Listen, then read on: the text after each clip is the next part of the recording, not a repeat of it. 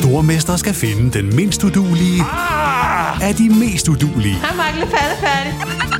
Sammen 2 papkasser. Nej, Mark. Må jeg ikke ringe til min mor? Stormester. En chance til. Det er ikke på nogen måde behageligt. Nej. Stream nu på TV2 Play.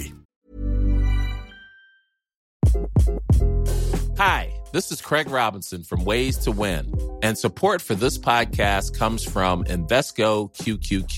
The future isn't scary. Not realizing its potential, however, could be. Just like on the recruiting trail, I've seen potential come in many forms as a coach. Learn more at Invesco.com/QQQ. Let's rethink possibility. Invesco Distributors, Inc. Hiring for your small business? If you're not looking for professionals on LinkedIn, you're looking in the wrong place. That's like looking for your car keys in a fish tank. LinkedIn helps you hire professionals you can't find anywhere else, even those who aren't actively searching for a new job but might be open to the perfect role. In a given month, over 70% of LinkedIn users don't even visit other leading job sites. So start looking in the right place. With LinkedIn, you can hire professionals like a professional. Post your free job on linkedin.com/achieve today. Ready to pop the question? The jewelers at BlueNile.com have got sparkle down to a science with beautiful lab-grown diamonds worthy of your most brilliant moments. Their lab-grown diamonds are independently graded and guaranteed identical to natural diamonds, and they're ready to ship to your door. Go to BlueNile.com and use promo code LISTEN to get $50 off your purchase of $500 or more. That's code LISTEN at BlueNile.com for $50 off. BlueNile.com, code LISTEN.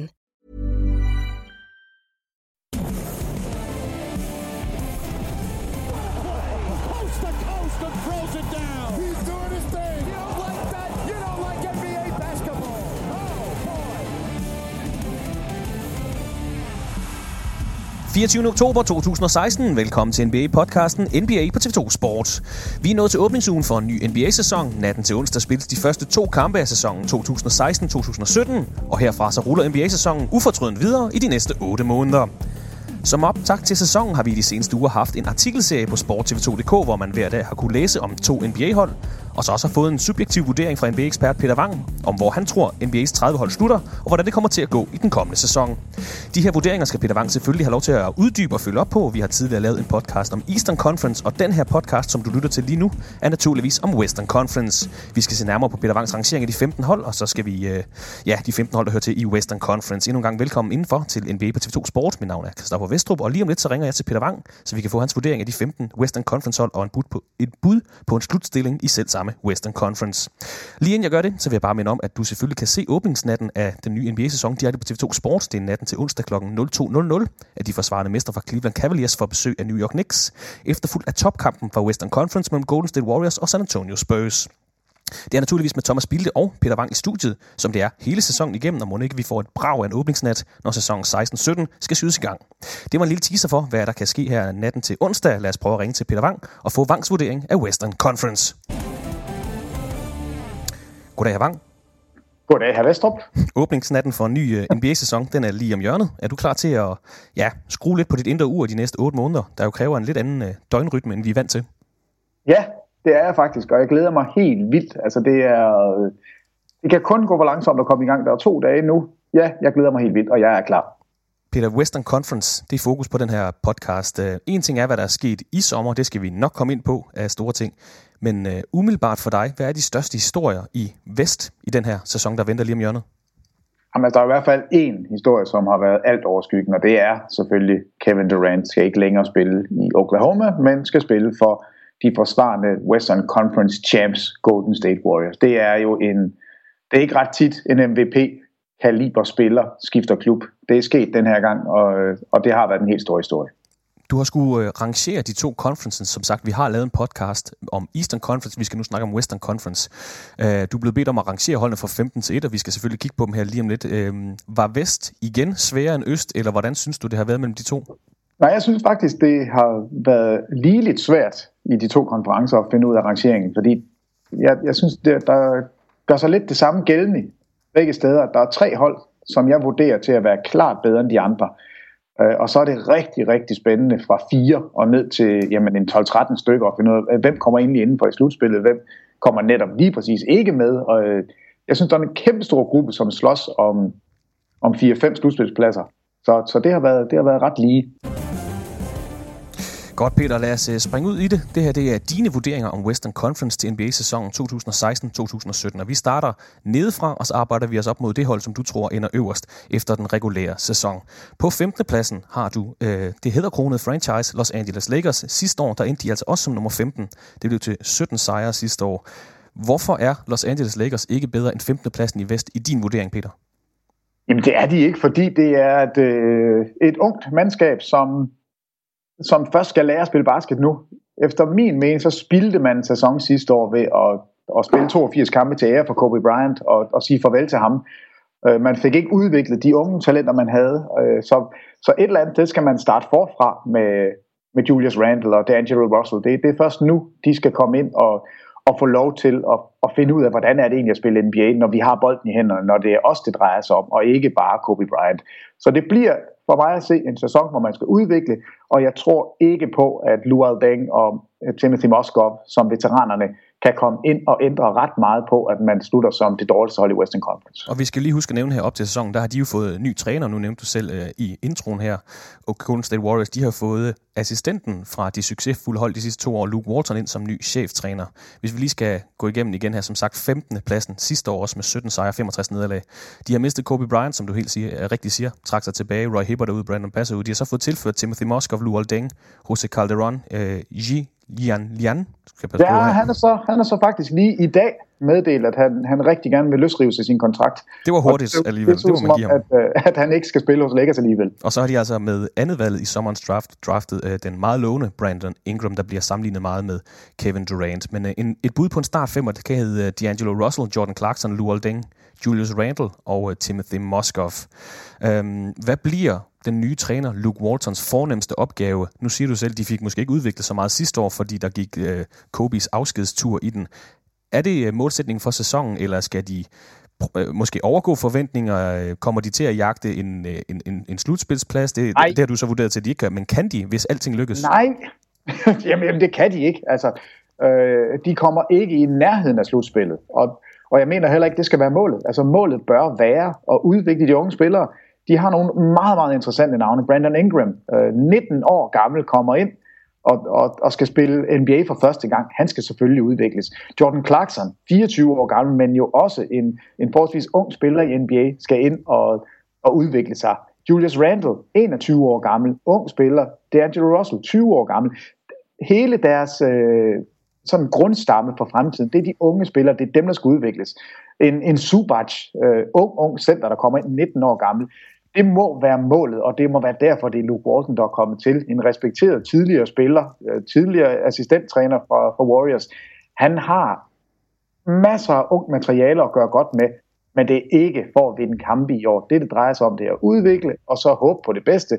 Men en 15. plads, det vil være rigtig fint. De kan få et højt draft pick til sommer.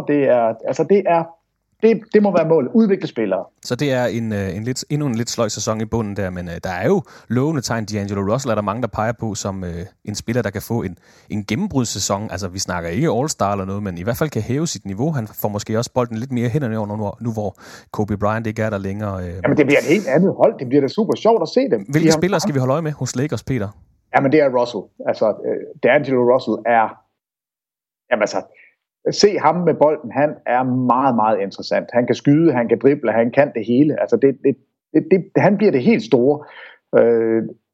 Jeg synes ikke, Julius Randle sidste år viste mig nok til, at jeg går med på den her vogn, at det er et nyt Stockton og Malone. Altså, det er det, man gerne ville have, at det var Russell og Randle, at de to skulle være point guarden og power forwarden, som sådan skulle vise, at de var et ungt tandem. Ham er jeg også lidt spændt på, men det bliver Russell, der bliver den helt store spiller. Jeg tror, Ingram kan i glimt vise, hvor god han kan blive, men altså 19 år gammel, det er meget svært at slå igennem i NBA så. Og hvis man sidder og ser Lakers, så kan man altid se Brandon Ingram. Hvis man tænker på Nightmare Before Christmas, ham skeletmand der, han er altså han er godt nok tynd, men skulle være meget lovende. Vi holder selvfølgelig øje med Lakers i løbet af sæsonen, men det bliver ikke en god sæson for Los Angeles i år, ifølge Peter Wang. Hvis vi hopper direkte til 14. pladsen, Peter, så skal vi en lille smule øst for Kalifornien, nemlig til Arizona, hvor vi finder Phoenix Suns i dine øjne. Sidste år blev de også 14'er i Western Conference, 23 sejre, er 59 nederlag. De har mistet Mirza Teletovic og John Lue, og de har fået tilført nogle veteraner, der tidligere har været der før, Jared Dudley og Leandro Barbosa. Derudover så har de draftet Dragan Bender og så Marquise Chris. Et bud på en startende femmer kunne være Eric Bledsoe, Devin Booker, PJ Tucker, Marquise Chris og så Tyson Chandler. Phoenix er jo lidt et underligt hold, fordi det er jo et hold, der ikke for ikke ret lang tid siden var blandt NBA's favoritter og på vej opad med en meget lovende backcourt med Brandon Knight og Eric Bledsoe. Siden da er det gået ret meget ned ad bakke, kan man sige. En 14. plads sidste år. Du har dem også som 14. pladsen i år, Peter. Jamen, jeg har bare lavet sådan en copy-paste. Nej, altså det er virkelig et besynderligt hold. De har haft et par rigtig dårlige sæsoner, og mange peger på, at det er faktisk ikke så meget af spillet på banen, det er mere ledelsesgangen, der er helt forfærdeligt. Det skulle være et rigtig dårligt miljø i Phoenix, eller i hvert fald have været det i en årrække. Det så ud som om, man lidt er ved at vende det, og Devin Booker kommer lidt ud af ingenting i sidste sæson, og viser sig som værende en shooting guard for fremtiden. Og så har man altså lidt for mange point guards til, at jeg tror, det fortsætter sådan. Bledsoe og Knight, hvem er det, man vil fortsætte med? Hvem er det, der bliver traded? Et par gode trade chips, ja, lige præcis. Ja, det er det virkelig, fordi det er to point guards, som rigtig mange klubber står og siger, var det ikke lige noget for os? Altså, jeg kunne da godt forestille mig, at man i Milwaukee gerne vil have Knight tilbage, eller få fat i Bledsoe. Altså, der er nogle steder, hvor man mangler en point guard, og det her kunne i hvert fald være et spændende sted.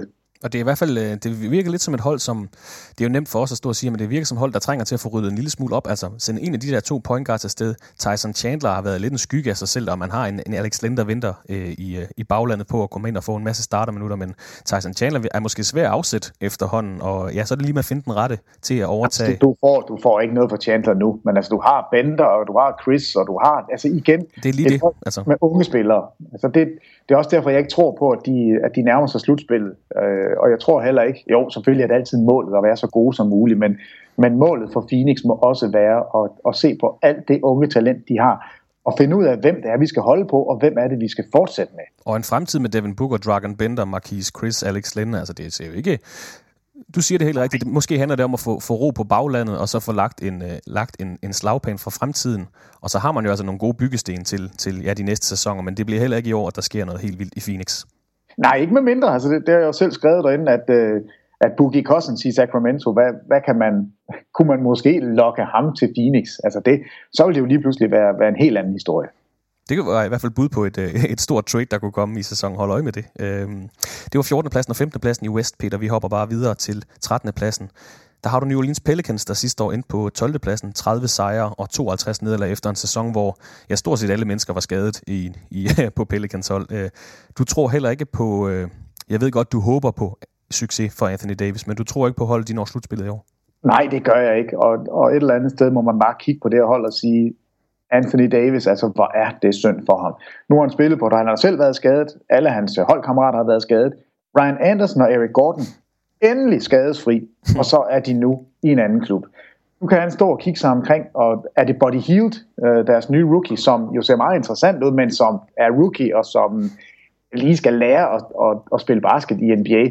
Altså, Atienza og Asik er hans medkompaner under kurven. Terrence Jones er kommet til. Det er en spændende spiller, synes jeg, hvis man kan spille med ham som 4, og så Anthony Davis som 5'er.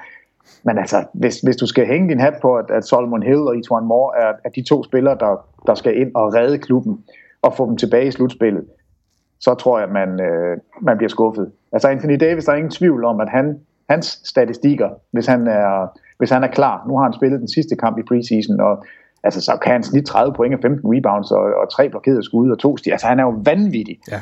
Altså, der er jo ikke noget, han ikke kan.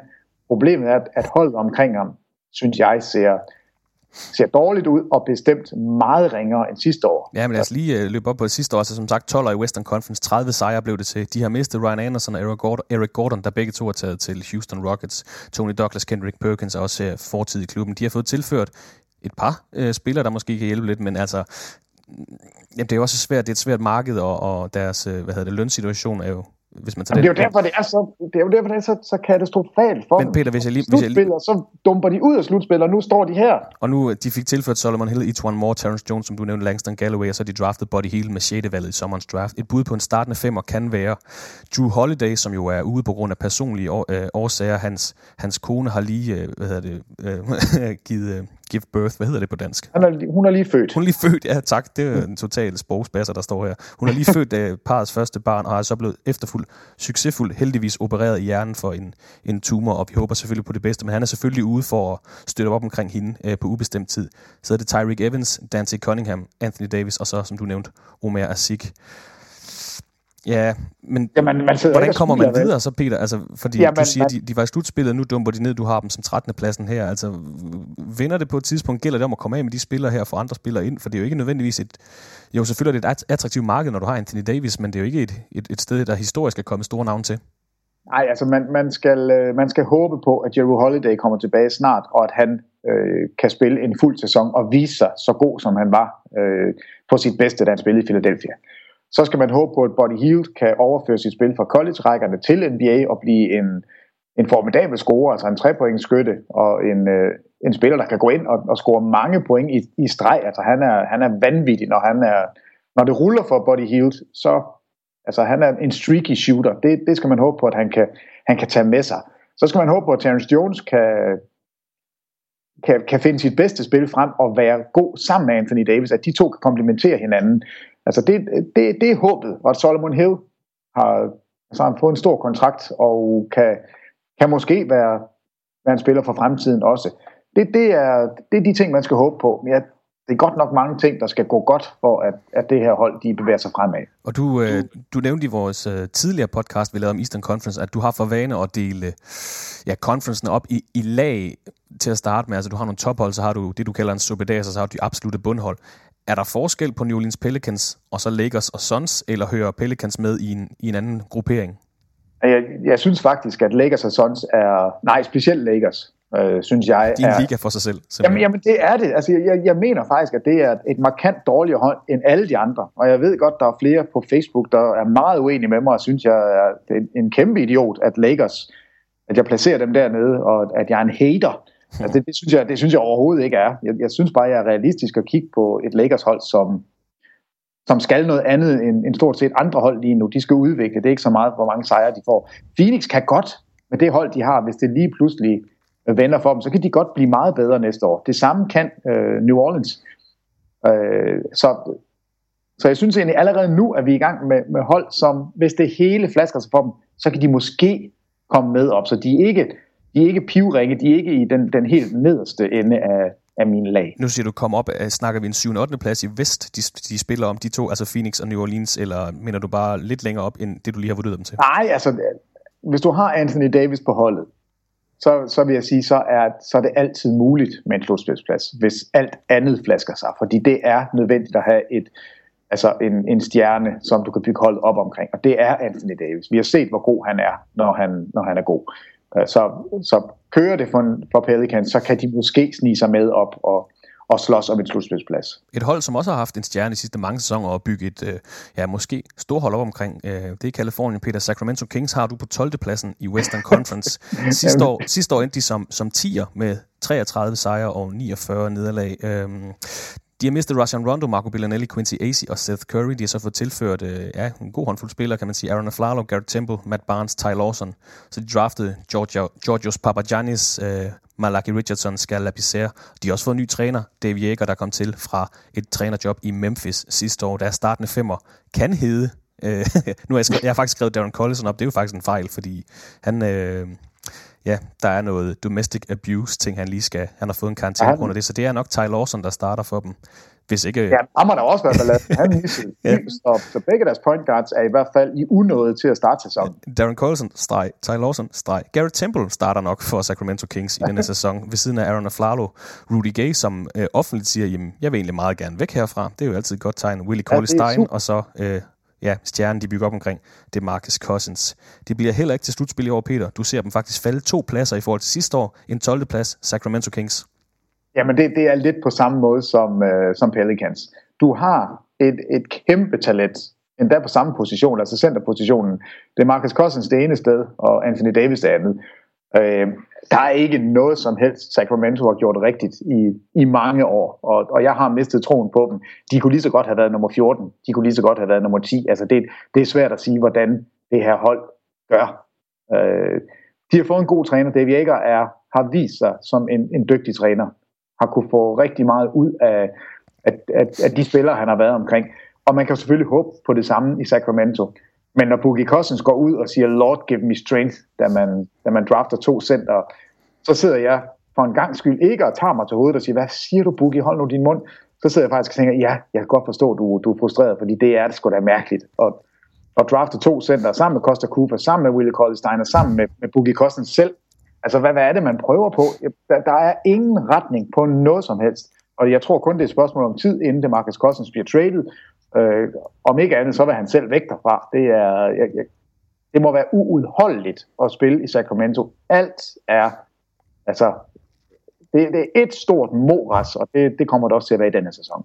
Og du kalder simpelthen, at det bliver i den her sæson, at Boogie Cousins ryger væk fra Sacramento. Ja, Peter, det er jo nærmest en podcast i sig selv at skulle rekonstruere Sacramento Kings.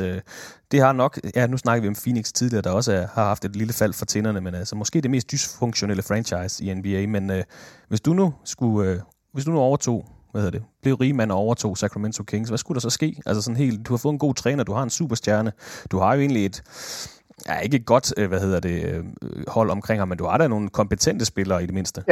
Jamen, så vil jeg gøre sådan her. Jeg vil ringe til Phoenix og sige, prøv at høre her, jeg har DeMarcus Cousins, som alle ved er måske det største uforløste talent overhovedet i hele NBA. Jeg skal bruge en point guard, jeg vil gerne have Bledsoe, og jeg skal egentlig også bruge en shooting guard.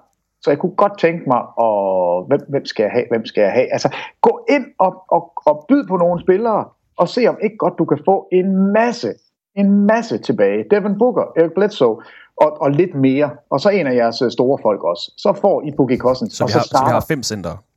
Og så starter vi derfra. Altså, så det hele starter simpelthen med at skille sig af med ham, man bygger op omkring? Ja, fordi det har vist sig nu. Jeg er måske den sidste, der er tilbage på DeMarcus Cousins øen, og synes, han er fantastisk.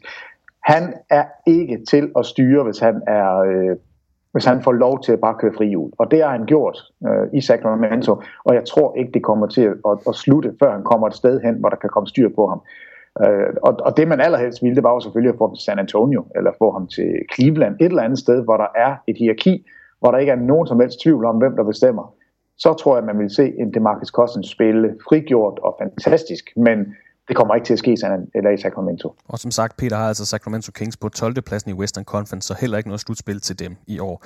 Et skridt længere frem, der har vi et hold fra Colorado, der hedder Denver Nuggets, der sidste sæson også endte på 11. pladsen, 33 sejre, 49 nederlag sidste år. De har mistet Geoffrey Laverne og DJ Augustin, de har så fået tilført Jamal Murray, Juan Hernan Gomez og Malik Beasley, som de alle tre har draftet. Et bud på en start 5'er kan hedde Emmanuel Mudiay, Gary Harris, Danilo Gallinari, Kenneth Faried, Nikola Jokic. Så springer vi til et hold, Peter, som er noget bredere, som jeg vil ikke sige en krystalklar, strategi mod fremtiden, men en masse lovende unge spillere, internationale spillere også, og tingene ser umiddelbart godt ud for Denver. Jamen det er jo meget, meget federe hold, hvis man var ejer og sidde og kigge ned på, selvom nu har jeg lagt dem på en 11. plads, altså selvom de sluttede ligesom Sacramento. Altså Wilson Chandler kommer tilbage, han spillede ingen kampe sidste år. Gallinari spillede kun 53, Nurkic spillede 32. Altså gode spillere, som nu kommer tilbage, som man altså har haft under kontrakt, og som man bare har ventet på at skulle blive skadesfri. Mudiay, som spillede bedre i anden halvdel af sæsonen end i den første. Jokic, som alle er enige om, er en af de sådan mere overraskende rookies fra sidste år. Der er så meget ung talent på det her Denver-hold. Spørgsmålet er bare om hvornår de får sat det sammen, og det begynder at fungere igen. Jeg tror ikke, det bliver denne sæson. Jeg tror ikke, at de kommer med i slutspillet. Der er flere ude på internettet, som har Denver til at snige sig indenfor. Det tror jeg altså ikke, de gør. Men jeg kan godt se, hvorfor de peger på dem som måske det hold, som kan overraske mest positivt. Altså Murray, der kommer ind, kan spille både point guard og shooting guard positionen. Du har Mudiay, som bliver bedre. Du har spillere, der kommer tilbage fra skader, så du har skytter, du har inside spillere. Du spiller i Denver, som altså er noget op i bjergene, så du har den her en mindre fordel ved at spille på hjemmebane i Danmark. Så der er mange ting, der peger på, at Denver kan overraske positivt. Og du har en træner, der går op i disciplin, hvilket er virkelig vigtigt for et ung hånd, Mike Malone, som en skrap herre, kan man sige, men han virker som om, han passer meget fint ind til det her unge hold. Hvis vi lige skal, du siger, de har et bredt hold, altså Moody som starter, så har de Jimmy Nelson, som vi ved godt, han er veteran og har aldrig været helt oppe. Han har været All-Star tid, det skal vi nævne, men fin backup, så har de Gary Harris, backup med Will Barton og Jamal Murray igen. Rigtig solide spillere. Gallinari bliver backup af Wilson Chandler. Mike Miller er der faktisk også. Kenneth Faried har vi slet ikke snakket om endnu.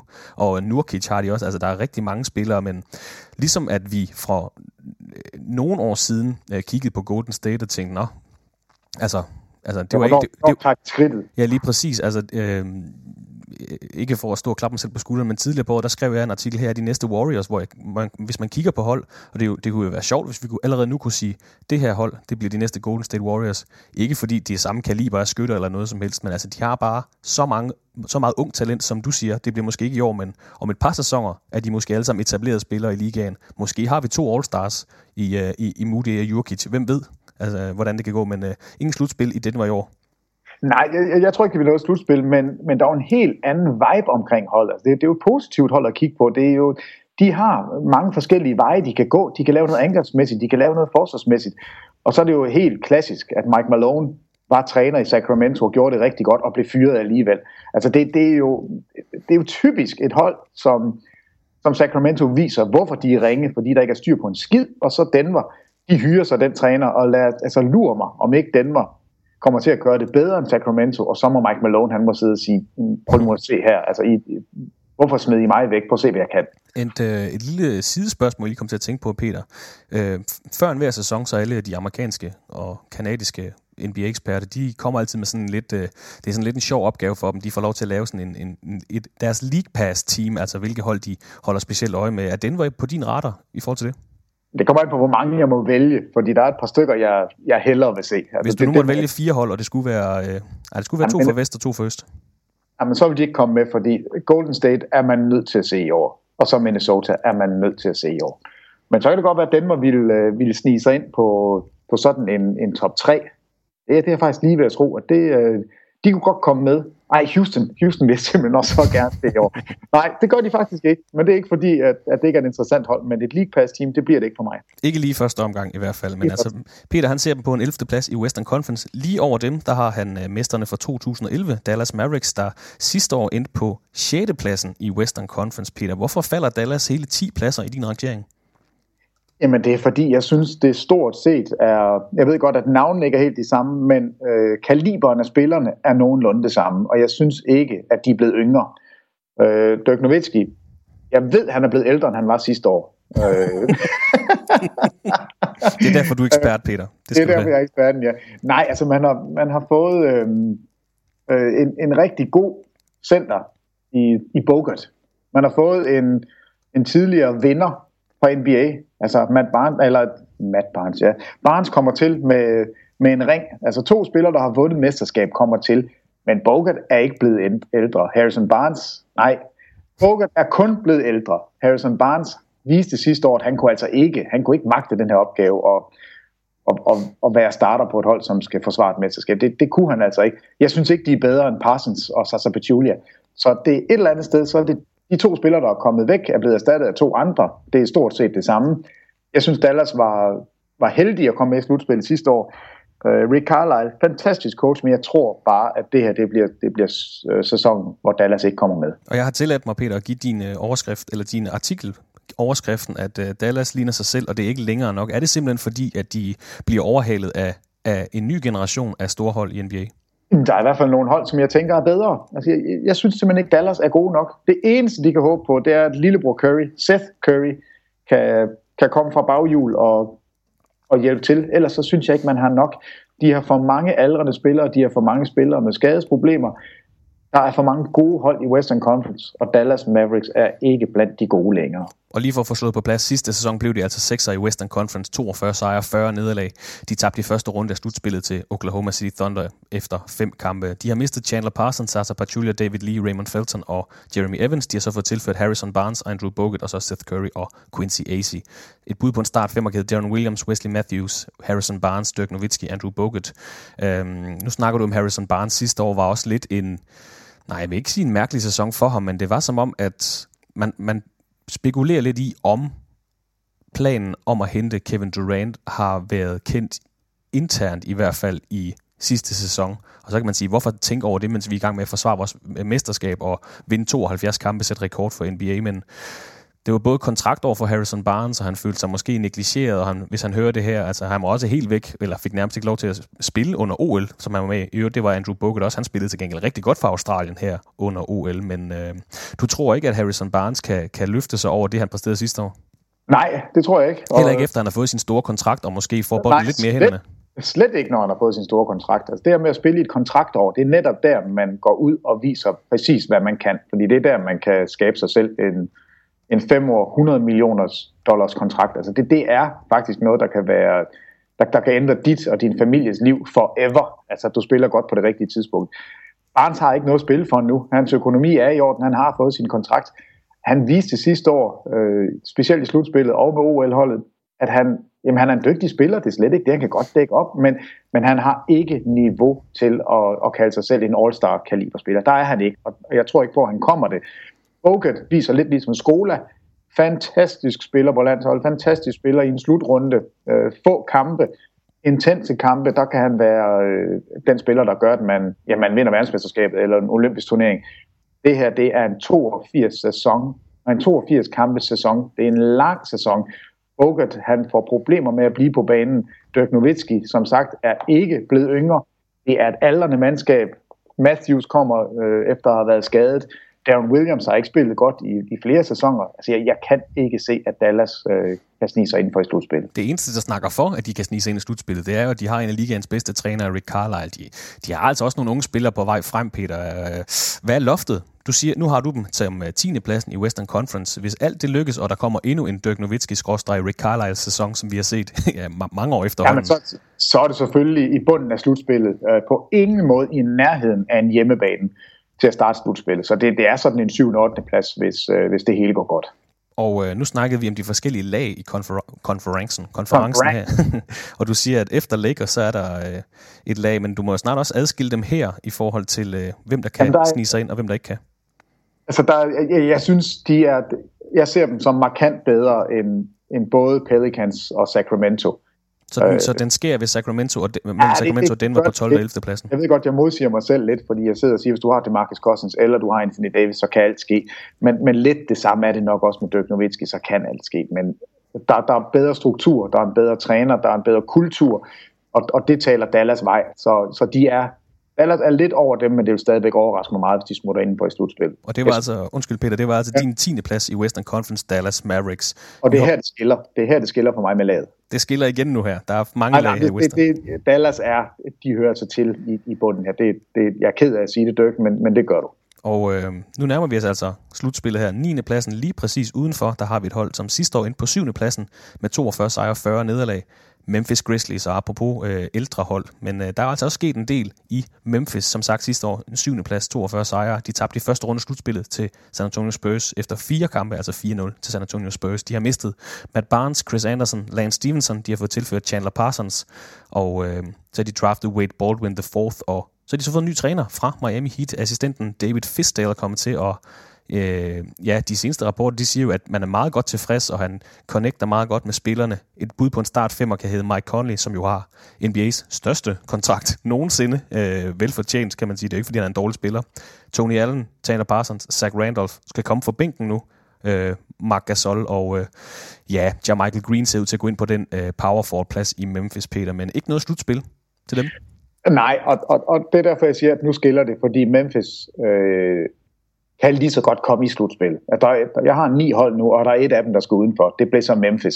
De kunne lige så godt være kommet ind på en 6. plads, jeg lige vil sige. Altså, hvis de holder sig skadesfri, så har du altså en fantastisk point guard, en fantastisk center. Du har Chandler Parsons, som kan spille rigtig godt, når han spiller godt. Du har Tony Allen, som måske er min favorit forsvarsspiller i hele NBA. Du får David Fizdale til som head coach. Og prøv lige at tænke på, er han smuttet på det rigtige tidspunkt, David Fizdale? Det tror jeg nok, han er. Så kom væk fra Miami, inden det falder fra hinanden derovre. Er sådan en fætteret assistenttræner, som ofte er blevet kontaktet omkring head coaching jobs, men har sagt nej. Denne gang sagde han ja. Og det er heller ikke et tilfælde, at at han siger ja til det her. Det er jo fordi, han kan se, at der er noget potentiale. Og det første, han har gjort, det er det, du peger på. På overbevist Zach Randolph om, at det er en god idé, at han kan starte fra bænken. Det kan være, at det bare lykkes fuldstændig. Det håber jeg. Jeg elsker Memphis. Det er et lille marked. Jeg synes, det er grit and grind, som de har bygget op over flere sæsoner. Det er fedt at have en identitet, som passer til stedet, hvor de er, og som passer til spillet på banen. Jeg håber, de kommer i slutspillet. Men der var et hold, der skulle udenfor, og det blev altså desværre Memphis. Jeg håber, jeg tager fejl, men lige nu, der ligger de altså udenfor. Ja, så altså ikke noget slutspil til hverken Dallas eller Memphis, som er som sagt inde på 6. og 7. pladsen. Så der, for de kvikke lyttere, der vil jeg så sige, at så må der komme 2 nye hold ind, og dem kommer vi faktisk til lige om lidt, Peter. Men ja, hvad er der andet, vi skal sige om Memphis? Altså, du nævnte ham selv, Zach Randolph, han sammen med Vince Carter har de et godt veteran-tandem for bænken. Jeg forventer meget af Wade Baldwin IV, som har fået stor hype, da han blev draftet til Memphis. Men det er stadig grit and grind. Brandon Wright er tilbage efter skade, så ja, det kan blive, hvis alt går galt så, men det er jo svært at spekulere. Der har været mange skader også sidste år. Marc Gasol spillede stort set ikke sidste år, og Mike Conley havde ødelagt sit ansigt og alt muligt. Men det var en frygtelig afslutning på sæsonen. Ja, de snublede over mållinjen. Jeg tror, de tabte 9 af de sidste 10 kampe, og var meget tæt på at ryge uden for slutspil. Men kommer ind, og jeg tror, det var ikke Dave Jager, der sad og pressekonferencen og sagde, det er bare... Altså, den her samling spillere er fantastiske, og de har gjort mere, end man overhovedet kunne drømme om at forvente af dem. Og jeg var meget enig med ham. Altså, det var det hold, jeg troede ville falde ud sidste år med alle de skader. De holdt sig indenfor. Jager er væk, Fitzgerald er kommet til. Det er det samme hold. Det er veteranerne, der er derinde. Jeg håber på noget bedre, men jeg tror altså ikke på det. Hvis vi lige ser bort fra Memphis-serien, hvis vi lige skal opsummere, altså du har Lakers på 15. pladsen, Phoenix på 14. pladsen, New Orleans på 13. Sacramento Kings på 12. Denver Nuggets på 11. pladsen, 10. pladsen, Dallas Mavericks og så 9. pladsen, Memphis Grizzlies. Nu kommer vi altså indenfor i slutspillet, men du har selv sagt det, hvis alt lykkes for Memphis, så flyver de jo nærmest ind i slutspillet, men de 6 andre hold, Peter, altså fra 10. pladsen og ned, hvem af dem kan potentielt overraske mest og komme ind i slutspillet? Der er jeg lige ved at sige... Er det Dallas eller Denver, eller Sacramento eller New Orleans? Hvis jeg skal vælge en, så bliver det Denver. Så får de alle de her unge, store spillere til at fungere sammen. De vinder på deres hjemmebane, der smider de ikke nogen kampe, og så er det dem, der overrasker. Jeg kan altså ikke se, at det skal lykkes for Sacramento, eller for Pelicans, eller for Dallas. Nej, det bliver Denver, hvis jeg skal tage et af dem. Og nu hopper vi altså indenfor i slutspillet, og 8. pladsen i Western Conference, der har vi altså et hold, der hedder Minnesota Timberwolves, der sidste år endte på 13. pladsen med blot 29 sejre. Sidste år, der krævede det altså 41 sejre for at komme indenfor i slutspillet. Så det vil altså kræve, at de vinder 12 kampe mere end sidste år, Peter. Og det gør de. Altså det her, det er uden sammenligning det mest interessante hold overhovedet i NBA. Det kan godt være, at Golden State Warriors kommer til at sætte scoringsrekorder. Det kan godt være, at James Harden snitter 1000 milliarder point. Men det her Minnesota-hold, anført af Karl Anthony Towns og med head coach Tom Thibodeau, hold nu op, hvor jeg glæder mig til at se, om det her det kommer til at fungere. Jeg tror, det gør. Altså, de kommer til at have sådan nogle bumps on the way, men det her mandskab, de kommer til at dække op for første gang nogensinde samtidig. Og det er hele forskellen. Jeg tror, det bliver et voldsomt interessant hold at følge. Og som sagt, lige for at følge op sidste år 13. plads i Western Conference, blot 29 sejre. De har mistet Kevin Garnett, der har trukket sig tilbage her i sommer, og et par rollespillere, Greg Smith og Damian Rudess. De får tilføjet Cole Aldridge, Brandon Ross, Jordan Hill. Nok mest af alt, rollespillere og lidt veteraner. Så har de draftet Chris Dunn med 5. valget i sommerens draft, og så, som du siger, måske den vigtigste tilførsel til holdet, Tom Thibodeau, som senest var cheftræner for Chicago Bulls rimelig potente forsvarshold fra 2009 til 2015, så vidt jeg husker. Et bud på en start 5'er kan hedde Ricky Rubio indtil videre i hvert fald. Zach LaVine, Andrew Wiggins, Karl Anthony Towns og George Dieng. Altså de 3 sidstnævnte i hvert fald, plus Rubio skal vi også huske at nævne, i hvert fald ret potente forsvarsspillere. Jamen det er potente forsvarsspillere, som ikke har vist det endnu. Altså hvis man går ind og kigger på de her, og det er altså også skrevet i artiklen, hvis man går ind og kigger på forsvars plus minus, altså sådan en statistik, hvor man prøver at give et billede af, hvor god er spilleren på banen, forsvarsenden, angrebsenden og samlet. Så man kigger bare på forsvarsenden. Ricky Rubio, næstbedste point guard i NBA sidste år. Kun Chris Paul var bedre. Altså han ved, hvordan man dækker op, og har også vist det statistikmæssigt. Men hvis man kigger på Andrew Wiggins, Zach LaVine, Karl Anthony Towns, i deres kategorier, der ligger de altså helt i bunden. Nummer 70, nummer 76, nummer 68 for deres positioner. Det kommer ikke til at ske, med Thibodeau som træner. Der bliver vendt fuldstændig op og ned på prioriteterne for det her hold. De kommer til at starte med forsvar, og de kommer til at dække op, de kommer til at spille røven ud af bukserne i forsvarsenden, og de kommer til at stå de rigtige steder. Fordi fysisk, altså Zach LaVine kan hoppe ud af alle haller i verden. Og vi håber, han stiller op til slam dunk konkurrencen i år. Han er simpelthen for vild. Andrew Wiggins, se hans spin move og dunk i hovedet på folk, så kan man også se, at atletisk mangler der ingenting. Karl Anthony Towns, altså han er jo nok den... Jamen det største talent sammen med Anthony Davis, det er de 2 største talenter i NBA lige nu, unge talenter. De 3 spillere har spillet klart under niveau forsvarsmæssigt. Ikke fordi de mangler noget fysisk, men fordi de ikke ved, hvor de skal stå. Det kommer de til at lære nu, og jeg er sikker på, at det her hold forsvarsmæssigt bliver en pain in the ass at spille imod. Og så har man Chris Dunn, som kommer fra bænken til at starte med. Måske er det sidste gang, vi ser Rubio spille i Minnesota i den her sæson. Han har i hvert fald selv sagt, at hvis ikke de når slutspil, så vil han væk. Jeg tror, de når slutspil. Jeg håber Rubio, som jeg elsker. Jeg håber, han bliver, og jeg håber, at Chris Dunn kan blive den her spiller fra bænken, der kan komme ind og score point og spille point guard positioner. Man har plads til dem begge to, men hvor bliver det spændende at følge det her hold? Og der er faktisk mange, der peger på Chris Dunn som favoritten til prisen som årets førsteårsspiller, men det kommer jo lidt an på, hvor meget han får lov til at spille der. Ja, men det er lige præcis det. Men som jeg åbnede med, altså sidste år blev de 13'er, 29 sejre. Også igen sidste år. Houston Rockets blev endte på 8. pladsen sidste år, 41 kampe. Tilgangen af Tom Thibodeau er simpelthen lige med, ja, det der vil svare til 12 sejre i din bog. Måske mere, men ja. Altså det og så er generel udvikling på holdet selvfølgelig, det skal vi også have med. Generel udvikling, men hvis du kommer ind og kigger på det her hold, altså hvad er det, de er dårlige til? Jamen det er at dække op, de dækker ikke ret godt op. Så får du en forsvarsguru ind, og så kigger du, jamen hvorfor dækker de dårligt op? Er det fordi, de er langsomme? Altså du kan jo ikke lære Ryan Anderson at løbe hurtigt tidligt. Altså det kan han ikke, og det kommer han aldrig til, så det skal man ikke forvente af ham. Det kan du forvente af de 3 spillere, jeg nævnte her. Altså, der er ikke noget til hinder for, at Wiggins, LaVine og Karl Anthony Towns, alle 3 er gode. Når du så samtidig har Rubio, som vi ved er god, det har han vist overvist. Han er en fantastisk forsvarsspiller. Og altså, det her hold, Giorgio Jang, forsvarsmæssigt, intet problem. De bliver gode næste år. Og du nævnte selv, det med Ricky Rubio har altså været oppe i forskellige trade-rygter. Det ligner også lidt et hold, hvor der kan være nogle handler på plads. Der er meget snak om Tyus Jones, deres, ja, må også være 3. backup guard, eller anden backup guard, må det hedde så. Man har også en Pekovic på bænken, man ikke rigtig kan bruge længere. Han er desværre skadet, så han er måske lidt svær at afsætte, men det ligner også lidt et hold, der måske trænger til at rydde en lille smule op i det, hvad holdet tidligere har været, og så få... Ja, måske nu. Nej, jeg tror ikke flere draft pick, fordi holdet skal vist ikke være yngre, end det er nu. Det er nu, de skal begynde at arbejde opad, i stedet for at arbejde nedad, sådan rent aldersmæssigt.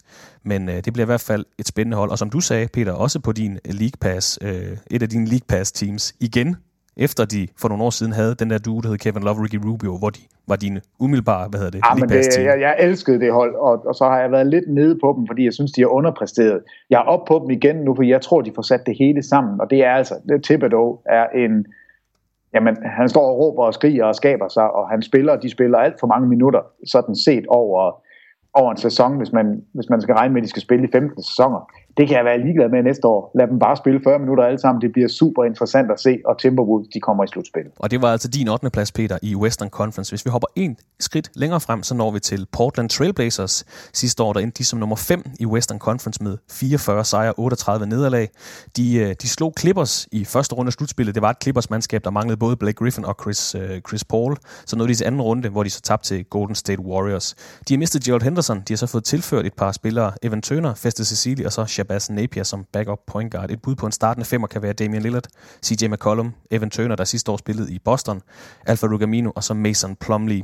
Du har dem altså til at falde et par pladser, Peter, men det er måske som led af den generelle udvikling, at der er nogle hold, der overhaler dem. Ja, der er et par stykker, som jeg synes overhaler dem. Jeg tror ikke, Portland kommer til at spille bedre, end de gjorde sidste år. Du skriver faktisk også, Peter, undskyld, jeg afbryder dig. Du skriver, at Portland kan ikke længere flyve under radaren, som måske var det, de gjorde sidste år, og fik en overraskende 5. plads efter en sommer, altså sidste sommer, hvor de mistede hele 4 startere. Jamen altså, det var vel den største positive overraskelse sidste år. Det var vel Portland. Altså, det var fantastisk, som de gjorde det. Lillard og McCollum, man havde ikke troet, at de kunne bære et hold, men det kunne de, og det lykkedes, alt lykkedes for dem, og endda når de videre til anden runde. Men det var altså, som du selv siger nu, på bekostning af skader til Clippers, ellers havde de ikke slået Clippers, det tror jeg ikke på. Og de har fået tilført lidt, altså Festus Cecily, god rollespiller. Evan Turner viste sig i Boston at være en god rollespiller. jeg ser ikke det vippe ret meget ved pilen opad. Altså hvis de er status quo, så er det rigtig flot, men der er altså et par hold, som jeg tror kommer ind på scenen og kommer til at overhale Portland. Så en sæson som sidste år giver dem altså ikke mere end en 7. plads næste år, og det er et af de hold, jeg tror, vi skal holde øje med. Man skal ikke tage for givet, at Portland bare vader ind i slutspillet og er et af de bedste hold. Sådan har jeg det ikke med dem. Jeg er lidt nervøs på deres vegne. Jeg har dem indenfor, men jeg er ikke solgt på dem. Nu siger du nervøs, er det bare i den her sæson, eller er det... man kan sige, for et lille marked, som Portland jo faktisk er, de ligger meget alene deroppe i det nordvestlige hjørne, så det at etablere sig som et, lad os sige, top 6-hold, som Memphis har været de sidste mange år, det er vel egentlig også et okay sted at lande, men altså, du har en Damian Lillard, som er en potentiel all-star næsten hver eneste sæson, han spiller. Er det nok for Portland bare at etablere sig som sådan et top 6-hold, eller hvad skal der til, for at de måske kan tage skridtet videre? Jamen altså, ligesom alle andre hold, så skal de have en superstjerne. Altså, McCollum er i min bog ikke en superstjerne. Altså, hvis han er allerbedst, så kan han blive all-star. Altså, Lillard har potentiale til at tage skridtet endnu videre, men du skal have en mere. Du skal altså have 2 markant gode spillere for at kunne blande sig i mesterskabsstriden. Og der er Portland ikke lige nu, og jeg mener heller ikke, der sådan er nogle spillere på vej. Plus de har jo givet en frygtelig masse penge for at beholde alle de spillere, de har. Og lad os sige, at de fortsætter med den her stamme 2-3 år endnu. Kan man så forestille sig, at de udvikler sig så meget, at de kan vinde et mesterskab? Og der vil jeg bare sige, nej, altså det er ikke nok. Der skal noget mere til. Så måske er det for Portland godt nok at være i slutspillet hvert år, og godt nok at være et top 6 hold måske, men det er jo ikke et hold, vi regner med som mesterskabskandidat. Jeg gør i hvert fald ikke. Og det er sjovt, du siger det der med, at de har betalt en frygtelig masse penge. Jeg mener faktisk, før vi startede på off-season, altså den her periode mellem Clevelands afgørende kamp og så starten på den nye sæson her, jeg mener faktisk, Portland lå allernederst i faste lønninger til sæsonen 16-17. Nu ligger de faktisk med anden højst lønninger, så vidt jeg lige kan huske, efter at Cleveland de har hentet J.R. Smith, så overhalede de dem faktisk på førstepladsen. Og de har faktisk selv været ude at sige, Terry Stotts, og er det Neil Osley, han hedder, deroppe ejeren i Portland, har selv været ude at sige, at normalt, når man laver sådan et bomb, og man har så store udgifter, så er man blandt mesterskabsfavoritterne. Men det ser de faktisk heller ikke sig selv som, at de regner ikke med, at kan veksle en 5. plads fra sidste år til en eventuel top 3 plads i vest. Så det er jo godt, at de også selv har realistiske mål for deres hold. Ja, og jeg tror, de regner med, at de på sigt kan lave en eller anden pakkeløsning og få fat i måske en Boogie Cousins, måske en Anthony Davis, når hans kontrakt er udspillet. Altså jeg tror, det er bag om scenen, så er det de håber på. Så de har givet store kontrakter, så de har nogle spillere under kontrakt, som de kan bytte væk senere? Ja, og fordi de ved, at de har gode spillere, som vil kunne få flere penge, når salary cap'en den stiger, og det bliver den ved med at gøre de næste par år. Så på den måde har man valgt at sige, at de spillere, vi har nu, dem tror vi på, men de ved godt, at de vinder ikke mesterskabet. Altså, der mangler de lidt, men nu har de i det mindste styr på de spillere, de har, og kan råde over dem. Altså, det er deres assets, det er deres valg, hvad de gør med dem. De bliver ikke dikteret af, hvad spillerne selv vil. Og det var altså de 2 nederste pladser i Western Conference slutspil, Minnesota Timberwolves på 8. pladsen, og så Portland Trail Blazers på 7. pladsen. Nu kommer vi til en af sommerens helt store hold, eller i hvert fald de hold, der har været meget op i nyhederne, for der er sket en hel del. På 6. pladsen i Vest, Peter, der har du Oklahoma City Thunder. Det ja, vi kan lige så godt være ærlige at sige, det tidligere storhold i Western Conference. Sidste år, der blev de 3'er, 55 sejre, 27 nederlag. De tabte i Western Conference-finalerne til Golden State Warriors efter en episk, Western Conference-finaleserie 4-3 i kampe. Her i sommer, der har de jo så mistet 2 af deres 3 bedste spillere, kan vi godt sige. Serge Ibaka er væk, Kevin Durant er væk.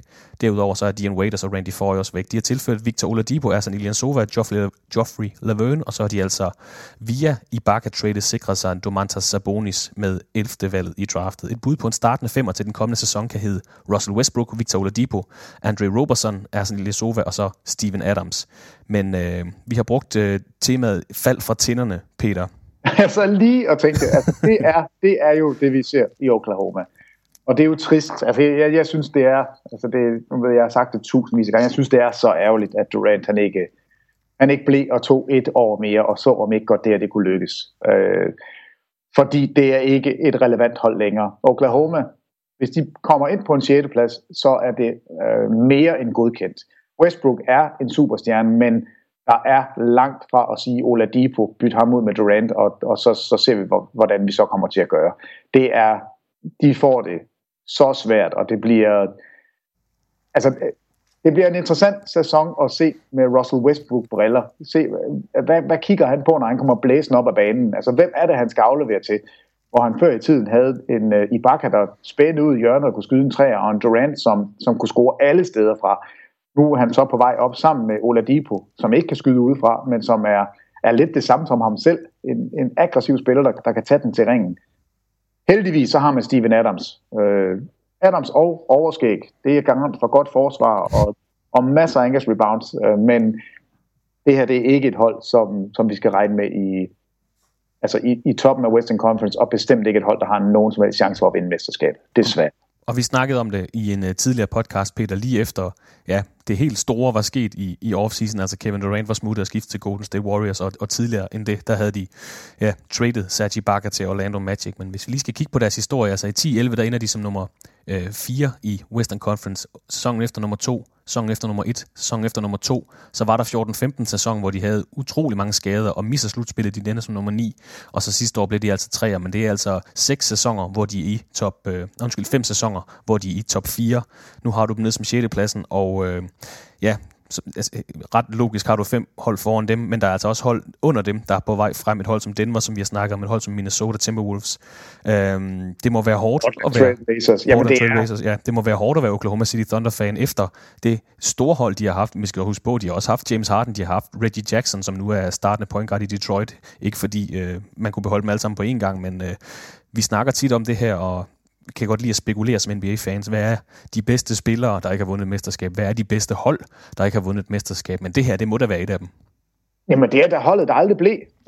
De var i Conference Finals 4 år med det her unge mandskab, som bare stille og roligt blev bedre og bedre. Og sidste år ser vi dem have Golden State fuldstændig nede i sækken og smider så de sidste 3 kampe, altså op 3-1. Og Durant, ja, altså hvad kan vi sige andet end, at han er en MVP-spiller. Han har vundet MVP, har været 4 gange scoring champ. James Harden er der ikke længere. Det er trist at se et hold komme så tæt på, og så alligevel aldrig komme helt derop og vinde det, man forventede, de ville. Altså for 5 år siden troede vi, at det ville være et stort hold de næste 10 sæsoner. Man har ikke kunne holde sammen på det, og nu Westbrook så alene tilbage. Og man må sige, det eneste positive for Oklahoma, det er, at Westbrook har tegnet en kontrakt, altså at han i det mindste ikke også er væk til sommer. Ja. Nu får han lov til at få sit hold, nu får han lov til at vise, om han kan bære det.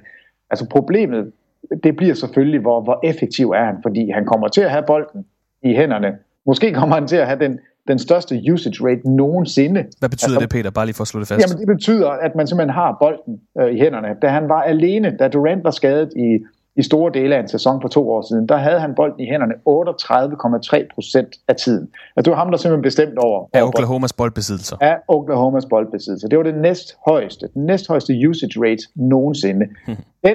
Det kan være, at han får det over en hel sæson.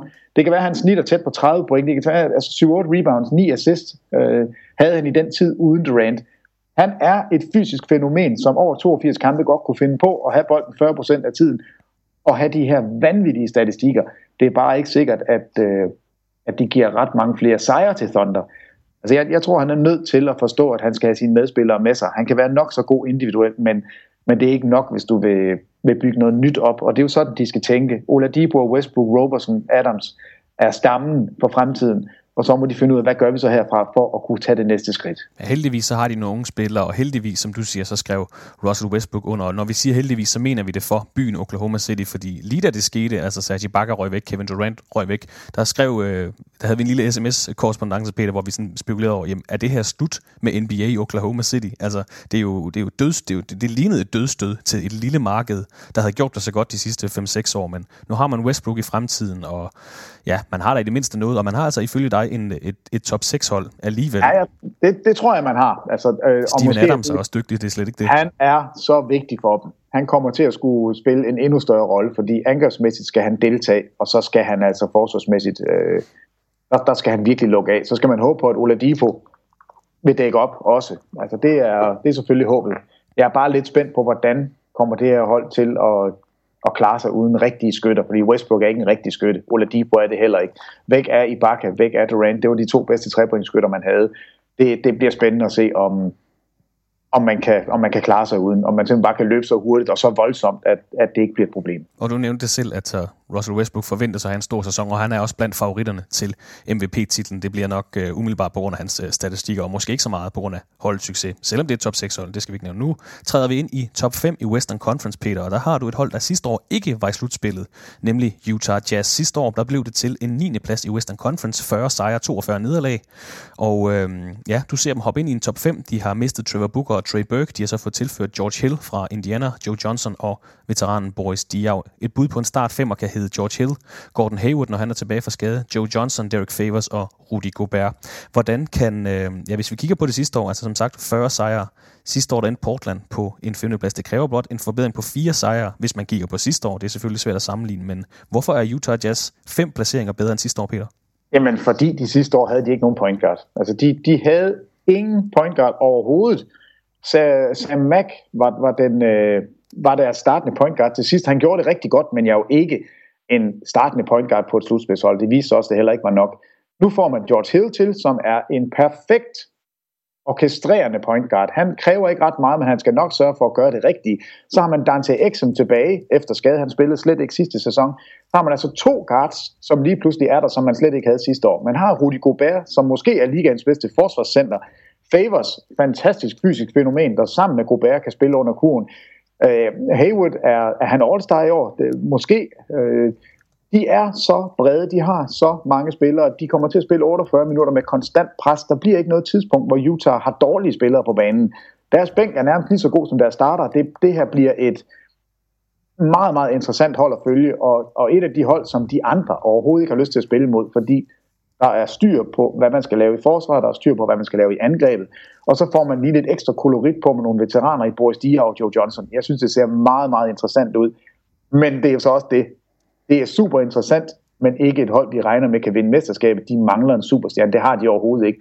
Gordon Hayward er deres bedste spiller, hvis vi skal tage en ud, og er han overhovedet en all-star-spiller? Det tror jeg ikke, han bliver. Så de spiller altså som hold, og det er jo altså også interessant, og jeg tror, det er nok til at komme op på en 5. plads. Men nøglerne for Utah i denne sæson, som du siger, Peter, det bliver forsvaret og så bredden, og det var faktisk et af mine spørgsmål til dig, for hvis vi kigger i toppen, eller de 8 slutspilshold, så kan man sige, der er jo en MVP eller en fringe MVP-kandidat på alle holdene, men så kigger man på Utah, og helt rigtigt, Gordon Hayward må være den største stjerne, men jo ikke som sådan en all-star-plads, hvis vi skal, en MVP-kandidat. Hvis vi skal kigge lidt på bænken, du siger selv George Hill, backet op af Dante Exum, man har også en Raul Neto, Gordon Hayward, som sagt, skadet. Han bliver erstattet af Rodney Hood. Alec Burks er der også som backup. Joe Ingles er backup. Trey Lyles er der også. Altså, det er et bredt hold, og Quinn Snyder virker til at have styr på, hvad der sker der i Salt Lake City. Jamen altså, det er bredden, der kommer til at bære dem igennem. Det er et super, super interessant hold, fordi der er så mange spillere, som alle sammen kan spille. Altså, Rodney Hood er god. Joe Ingles kan komme med noget. Det er sgu et fedt hold. Det er et fedt hold, men det er bare ikke et mesterskabshold. Må jeg spørge om noget, Peter? Yes. Bliver det smukt at se basketball med Utah Jazz? Jo. Det kommer an på, hvad man synes. Jeg synes jo, Boris Diaw er smuk, ligegyldigt om man sidder på bænken, eller man løber rundt på banen. Jeg synes jo, Gobert er smuk i forsvaret, fordi han bevæger sig rundt som sådan en edderkop, der bare er her og der alle vegne. Så der er nogle smukke ting, men det bliver ikke det der hæsblæsende tempo, vi kan se for Oklahoma. Det bliver ikke et 3-points skydende hold, som vi ser i Golden State. De får problemer med at score point en gang imellem. De vil have svært ved at bevæge bolden hurtigt nok, og de havde store kvaler ved det sidste år, og ofte var de langt nede på skudure, før de fik en afslutningscenter sted. Men jeg synes, der er noget smukt ved at have et hold, som ikke har nogen stjerner, men som alligevel vinder kampe, og det tror jeg, Utah kommer til. Og du har dem altså som sagt på 5. pladsen i Western Conference. Nu springer vi ind i top 4, altså dem, som du regner med for hjemmebane i slutspillet, og så hopper vi fra staten Utah og så til staten Texas, hvor du har Houston Rockets, som jeg har valgt at navngive Run and Gun Rockets. For det kommer det i hvert fald til at ske i den her sæson. Til at starte med kan vi nævne, de har fået en ny træner, Mike D'Antoni, som jeg har tidligere nogle år tilbage har leveret rigtig flotte præstationer i NBA. Hans sidste par trænerjobs var ikke så så gode igen, hvis man skal sige det mildt. Men altså sidste år blev de 8 i Western Conference, 41 sejre, 41 nederlag. De tabte i første runde af slutspillet til Golden State Warriors, eller de fik klø, kan vi godt sige, i den serie. De havde pakket kufferne, inden serien gik i gang. Det var så pinligt. Ja, det var ikke Houston Rockets basketball, lad os sige det sådan. De har mistet Dwight Howard, Terrence Jones, Jason Terry. De har så fået tilført et par spillere, vi nævnte tidligere. Ryan Anderson, Eric Gordon. De har fået Nene til for Washington, Pablo Prigioni er backup. Så har de Michael Beasley er tilbage i øvrigt også. Så der er altså kommet lidt bredde på holdet. Et bud på en start femmer kan hedde Patrick Beverley, James Harden, Trevor Ariza, Ryan Anderson og så schweiziske Clint Capella. Sidste sæson, Peter, der blev de 8, 41 sejre. Hvis vi igen skal kigge på sidste år, det hold, der blev 4 sidste år, LA Clippers, havde 53 sejre. Du vurderer dem simpelthen til at have, hvis vi skal bruge det som målestok, 12 sejre mere end sidste år. Jeg tror, det her bliver den positive overraskelse i NBA næste år. Jeg er så høj på Houston Rockets, som jeg aldrig har været på Houston Rockets før. De snitter i preseason 38 træer per kamp. Rekorden for en NBA-sæson, det er 32,7 træer per kamp. Jeg tror, de kommer til at bryde alle rammer for og normer for, hvordan vi ser et hold spille. Mike D'Antoni var en elendig head coach hos Lakers. Det gik overhovedet ikke. Men det var altså, fordi det materiale, han havde på gulvet, var elendigt til det, han gerne ville. Og så er man jo en dårlig træner. Nu der lander han i en situation, hvor han har præcis, hvad han vil have til den måde, han gerne vil spille på. Han vil gerne have super højt tempo. Afslutning inden for de første, det er 7 seconds or less, som man praktiserede i Phoenix. Han har måske en af de mest kreative spillere i James Harden, som kræver bolden, og som ved afslut hele tiden kan komme til ringen og kan skyde træer. Han har Ryan Anderson, han har Eric Gordon, som står og venter på at få bolden bag trepointslinjen. Det her hold kommer til at blive så interessant og så morsomt at se.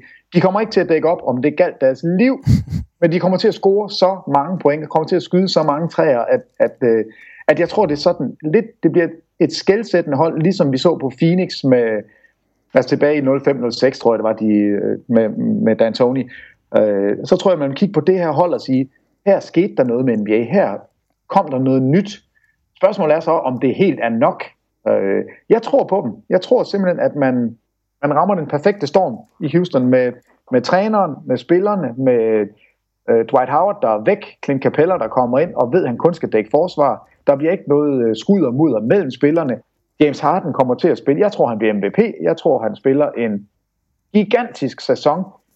Og et eller andet sted, så er han nødt til at spille godt i år, fordi sidste år var han så primadonna-agtig og forfærdelig, kom tyk ind til sæsonstart, spillede elendigt og gav Dwight Howard skylden, og nu er Dwight Howard væk. Han har fået det præcis, som man gerne vil have. En up-tempo coach, som gerne vil have bolden af i hænderne på ham. Jeg tror, det her det bliver den positive overraskelse, og jeg tror, de bryder. De kommer til at skyde flere træer, end nogen har gjort før, og det er nok til en slutspilsplads, og man starter på hjemmebane. Og jeg skulle lige til at sige, nu fik du selv nævnt det her til sidst, man snakker jo om, at man faktisk regner med, at Houston Rockets bliver det højst scorende hold, og det hold, der skyder flest træer, selv med Golden State Warriors i samme liga. Så ja, der er noget at se frem til med Houston. Vi snakker om de her skel, du sætter i din konference, Peter. Houston Rockets, er det et mesterskabsspejler? Ja, og det er jo så der, det bliver lidt interessant. Nu sidder jeg og taler dem helt vildt op. Og nej, det er det ikke. Altså, der er 3 hold i Western Conference, der kan vinde mesterskabet. Hvad mangler Houston så? Kan jeg lige skyde ind? Jamen, de mangler en ekstra stjerne. Altså, James Harden er en superstjerne. Det er han. Han kommer til at score så mange point. Det kommer til at gå så stærkt. Og han kan også godt dække op. Det har vi set før. Han gjorde det bare ikke sidste år. Så den del af det kan han nok også godt lave lidt om på. Men hvem er så den næstbedste spiller efter James Harden? Er det Eric Gordon? Er det Clint Capella? Altså, der er jo ikke nogen. Du kan godt høre det, når jeg siger det. Der kommer ikke en All-Star sammen med James Harden i år. Så det mangler de. Det er ikke nok. Det lykkedes for Dallas med Dirk Nowitzki. Det er meget, meget sjældent, at du vinder et mesterskab uden at have i hvert fald 2 reelle All-Stars, og det har man ikke i Houston i denne sæson. Kan vi så sige, at der kommer et skel nu mellem 4. pladsen og 3. pladsen? Yes, det kan vi, fordi der er 3 hold, der kan vinde, og Houston er ikke et af dem. Og på 3. pladsen i Western Conference, Peter, der har du et hold, som sidste år endte som nummer 4, så det giver meget god mening, at de stadig hører med i toppen. Det er det andet hold i Los Angeles Clippers, og der er også sket Ja, en lille smule, som sagt. Sidste år 4. plads, de tabte i første runde slutspil til Portland. Det har vi været inde på. De havde altså skader på deres 2 bedste spillere, så det skal man nok ikke lægge for meget i. De har mistet Cole Aldridge, Jeff Green og Pablo Prigioni. De har så fået tilført Maurice Spates og Brandon Bass, Alan Anderson, Raymond Felton, og så har de draftet Bryce Johnson. Et bud på en start 5, og det er stort set den samme som sidste år. Chris Paul, J.J. Redick, Luc Richard Mbah Moute, Blake Griffin og DeAndre Jordan. De er stadig med i toppen, Peter, og du siger, at Clippers har NBA's bedste rene point guard, og en af de mest eksplosive spillere, Blake Griffin, en af de bedste forsvarsspillere, rebounder i DeAndre Jordan.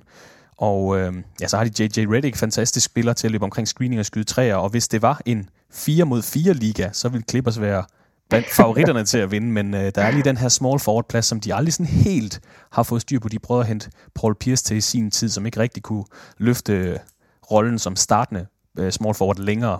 Men Clippers i top 3 igen? Ja, lige præcis. De bliver nummer 3. Men altså, nu har jeg selv været sådan, jeg synes jo selv lidt morsom at sige, hvis det var en 4-mod-4 liga, så ville det her være det bedste hold. Altså, de har 4 starter, som komplementerer hinanden fantastisk. J.J. Redick, bedste 3-pointsskytte i ligaen sidste år. Chris Paul, bedste rene point guard. Bedste forsvarsspiller i DeAndre Jordan. Og så en Blake Griffin, som jo kan hoppe ud af hallen. Jeg tror, det der kommer til at gøre forskellen i år. Alan Anderson, forestiller jeg mig, kommer ind og får minutter. Betydningsfulde minutter. Det kommer til at blive en fordel for dem. Maurice Spates kan måske blive ved med at ramme sine skud udefra og bare give en lille smule luft til et hold, som så desperat mangler noget bænk. Altså jeg synes, Doc Rivers, the general manager, altså ham, der sørger for, hvilke spillere, der kommer til klubben, er en klaphat. Altså jeg fatter ikke, at det ikke er lykkedes at få fat i en startende small forward. Det er vanvittigt, at man ikke kan det. Men det, der har været for første gang nogensinde, ser vi træneren Doc Rivers eksperimentere med det, der hedder staggering, altså at man forskyder minutterne, så man hele tiden har Chris Paul på banen eller Blake Griffin. Det er jo virkelig mærkeligt, at man ikke har prøvet det noget før. Vi så det i Oklahoma, at man prøvede det med Westbrook og Durant og havde succes med det. Nu vil man prøve det i den her sæson med Chris Paul og Blake Griffin. Og det er bare lige for at forklare, Peter, fordi normalt så skifter man jo ikke, og man kan godt kalde det lidt kæder af gangen, så spiller første kæden, så spiller de 5 backups eller 4 backups. Nu vil man så sørge for, at man har en af de 2 bedste spillere på banen hele tiden. Det er det, du mener? Ja, altså de starter samtidig, så kan vi forestille os, at efter 6 minutter, så sætter Chris Paul sig ned, og så bliver Blake Griffin på banen, indtil der mangler 3 minutter af første periode. Så sætter Blake Griffin sig ned, så kommer Chris Paul ind, og sådan vil man gøre hele vejen igennem. Det betyder selvfølgelig, at de ikke har helt så mange minutter, hvor de er sammen på banen, men det betyder, at angrebsmæssigt vil der altid være en af dem på banen, som man kan sætte spillet op igennem. Og et hold, som har været så ringe, når bænkspillerne har været inde, så er det altså mærkeligt, at man ikke har prøvet det her noget før. Det eksperimenterer man med i preseason. Jeg tror, man vil køre det videre i sæsonen. Og det her mandskab, det er et hold, der kan vinde mesterskabet. De kan, hvis sol, måne og stjerner står lige præcis som de skal, så har de en chance, og det er fordi man har starterne på plads på nær lige en small forward, der man shoot sig frem til et eller andet. Men de 4 andre er så gode, at det kan lade sig gøre, hvis alt går rigtigt for. Og vi har jo tidligere set Blake Griffin i perioder, hvor Chris Paul er ude med skade, altså hvor han simpelthen agerede point forward, og simpelthen altså drev spillet gennem ham, så han kan sagtens tage den rolle. Det kan han, og det her bliver sidste år, hvor Clippers prøver det her af. Jeg nægter at tro på, at de går ind til sæsonen næste år, medmindre de har stor succes i den her sæson, og stor succes for Clippers. Minimum en conference finals. Det er et minimum. Det har Clippers aldrig været i. Det skal de i den her sæson, ellers så er det sidste gang, vi ser den her line-up sammen. Og du siger selv, det har været ringende år. Bænken har været på banen. Det er måske, fordi de har manglet den her spilstation, for hvis vi kigger på bænkspillerne, du har en 3 gange årets 6. mand, Jamal Crawford, du har en veteran, Paul Pierce, Wesley Johnson, som faktisk spiller fint som den her bænkspiller. Så har du fået 2 store mænd til, Brandon Bass og Maurice Spates. Austin Rivers skal vi ikke snakke om, når du er her, Peter. Men nej, altså, på papiret ser bænken egentlig også stærkt nok ud. Hvad ud over skader, er der sådan noget, der kan gå galt for, at Clippers ikke ender i, lad os bare sige top 4, altså hjemmebane slutspillet? Altså, hvis de er skadesfri, nej, så kommer de i top 4. Altså, det er, så god er Chris Paul, så god er Blake Griffin, så god er DeAndre Jordan. Altså, de har 2 superstjerner, de har fantastiske rollespillere. Det her hold er helt sikkert vi skal have hjemmebane i første runde. Altså, det er det, der bliver problemet for dem. Skadesfri, så vil jeg gå med det her hold hele vejen. Altså, det er et fantastisk hold. Og du nævnte det selv, altså en af dine eller de hold i Western Conference, der kan vinde mesterskabet, Los Angeles Clippers, altså på Peters 3. plads. Lige foran dem, der har vi et hold, der har vundet mesterskaber, har været masser af conference-finaler. San Antonio Spurs, du ser dem som det næstbedste hold i Western Conference. Der er altså også sket en hel del, lige for at nævne det igen. Sidste år, 67 sejre. Jeg mener, det var den bedste sæson i holdets historie. Tabte i anden runde af slutspillet til Oklahoma City Thunder 4-2 i kampe. Tim Duncan har trukket sig tilbage. De har mistet David West, Boban Marjanovic og Boris Diaw er også ude af døren. De har så fået Pau Gasol, David Lee, så er de draftet DeJounte Murray med 29. valget i sommerens draft. Et bud på en start 5'er kan hedde Tony Parker, Danny Green, Kawhi Leonard, LaMarcus Aldridge, Pau Gasol. Super stærk start 5'er. Man ved, der er en mytologi, der er en strategi for alt, hvad der foregår i San Antonio. Men det er også et gammelt hold efterhånden, Peter, og det siger vi hvert år. Det er selvfølgelig blevet yngre, fordi Tim Duncan har stoppet karrieren, og de har fået Pau Gasol ind, men endnu en sæson i toppen af Western Conference for San Antonio. Ja, altså det vil det være. Altså nu siger du selv 67 kampe sidste år. Kawhi Leonard kommer til at tage endnu større rolle næste år. Han er en MVP-kandidat, det er der ingen tvivl om. Hans usage rate for at blive den kommer til at stige næste år. LaMarcus Aldridge og ham er meget, meget dygtige angrebsspillere. Kawhi Leonard selvfølgelig ligaens bedste forsvarsspiller. Pau Gasol kommer til i stedet for Duncan. Det bliver endnu bedre angreb, end de har haft i år. Knap så godt forsvar. Jeg tror, savnet af Duncan kommer til at gøre ondt. Men ikke så ondt, at man ikke vil være med i toppen af Western Conference. Det er stadigvæk et potent mandskab. Og jeg tror, det der kan være forskellen, det er, at når Duncan ikke er derinde, så kan det være, at Kawhi Leonard siger til sig selv, jamen, nu er jeg faktisk helt sikkert den bedste spiller. Det kan godt være, at Duncan ikke var så bolddominerende, og var den her rigtig, rigtig gode holdspiller. Men det kan være, at der går et eller andet op for Kawhi Leonard, der siger, jamen, altså, nu er det på mig. Det er min skyld, hvis ikke vi gør det godt. Så nu tager jeg bolden med eneste gang, jeg kan. Jeg går i posten, jeg skyder træer, jeg gør alt det, jeg gjorde sidste år, bare endnu mere af det.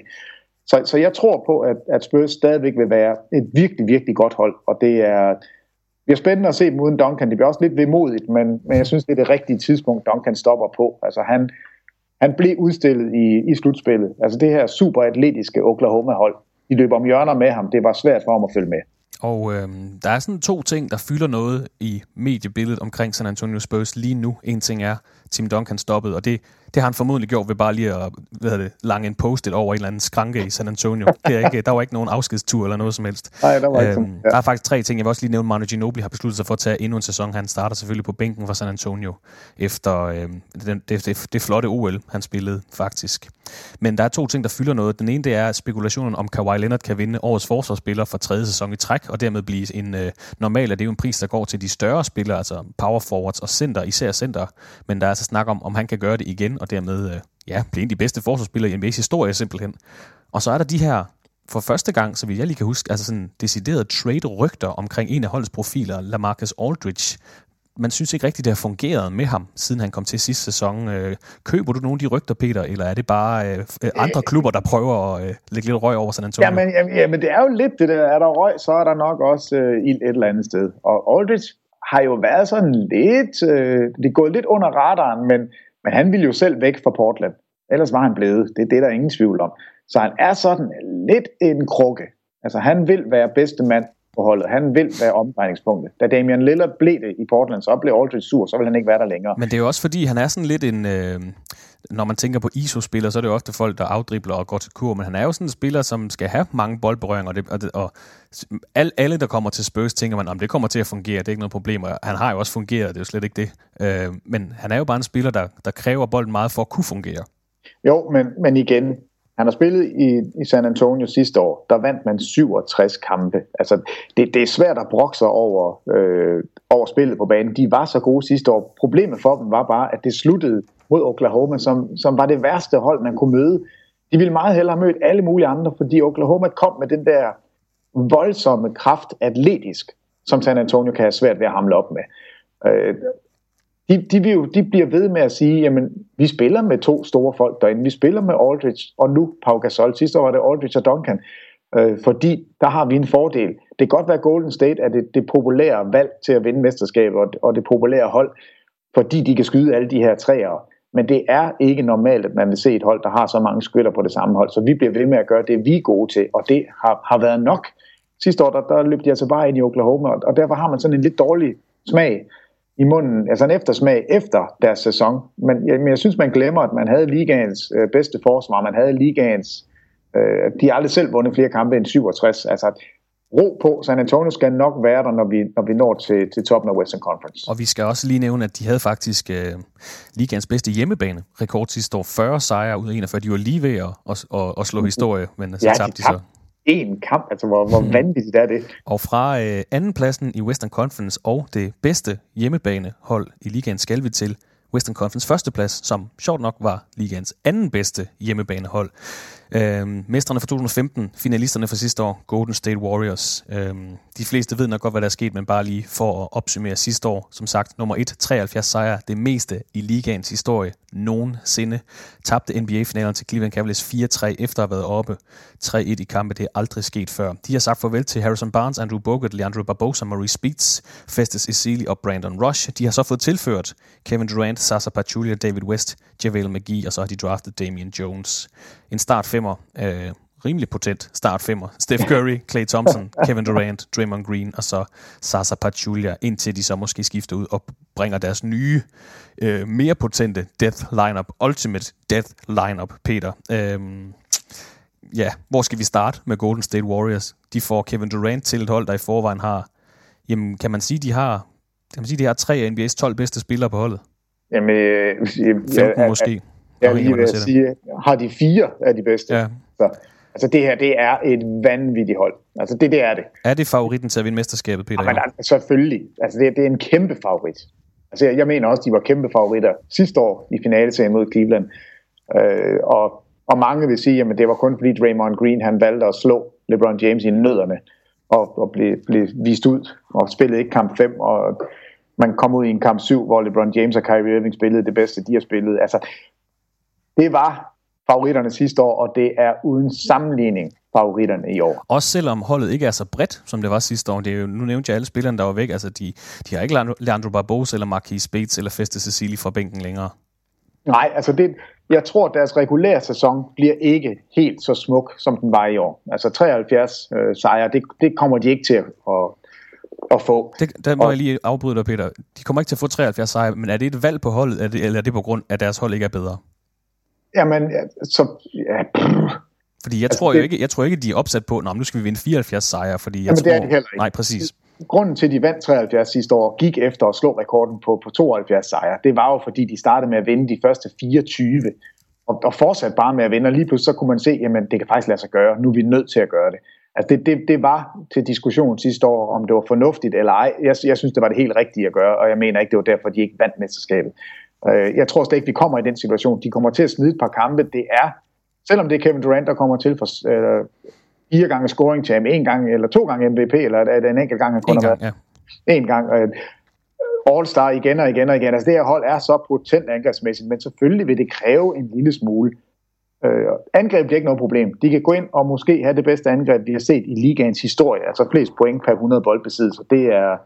Det er bestemt ikke umuligt, at man vil se det. Der skal vi tilbage til 86-87 Lakers, der scorede 115,6 point på 100 boldbesiddelser. Jeg tror, man måske vil se et hold, der scorer mere end det. Men det er i forsvaret, det kommer til at være lidt et problem. Altså Bogut var en sand mester i at dæmme op for de andre hold, når de kom til ringen. Han er der ikke længere.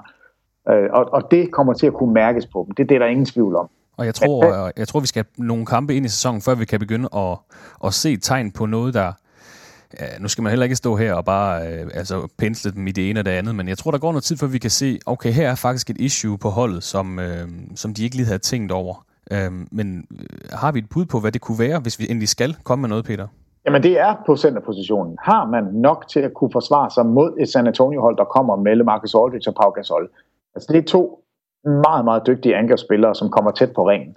Når ikke der er nogen Bogut derinde, kan man forestille sig, at Draymond Green skal spille center mod Pau Gasol? Hvem skal så ned? Er det så Durant, der skal dække LaMarcus Aldridge? Altså der vil være noget, hvor de får et problem, hvor de kommer til at savne Bogut. Zaza Pachulia er kommet til en fremragende positionscenter-forsvarsspiller, men har jo ikke fysikken og størrelsen til at hamle op med de allerstørste.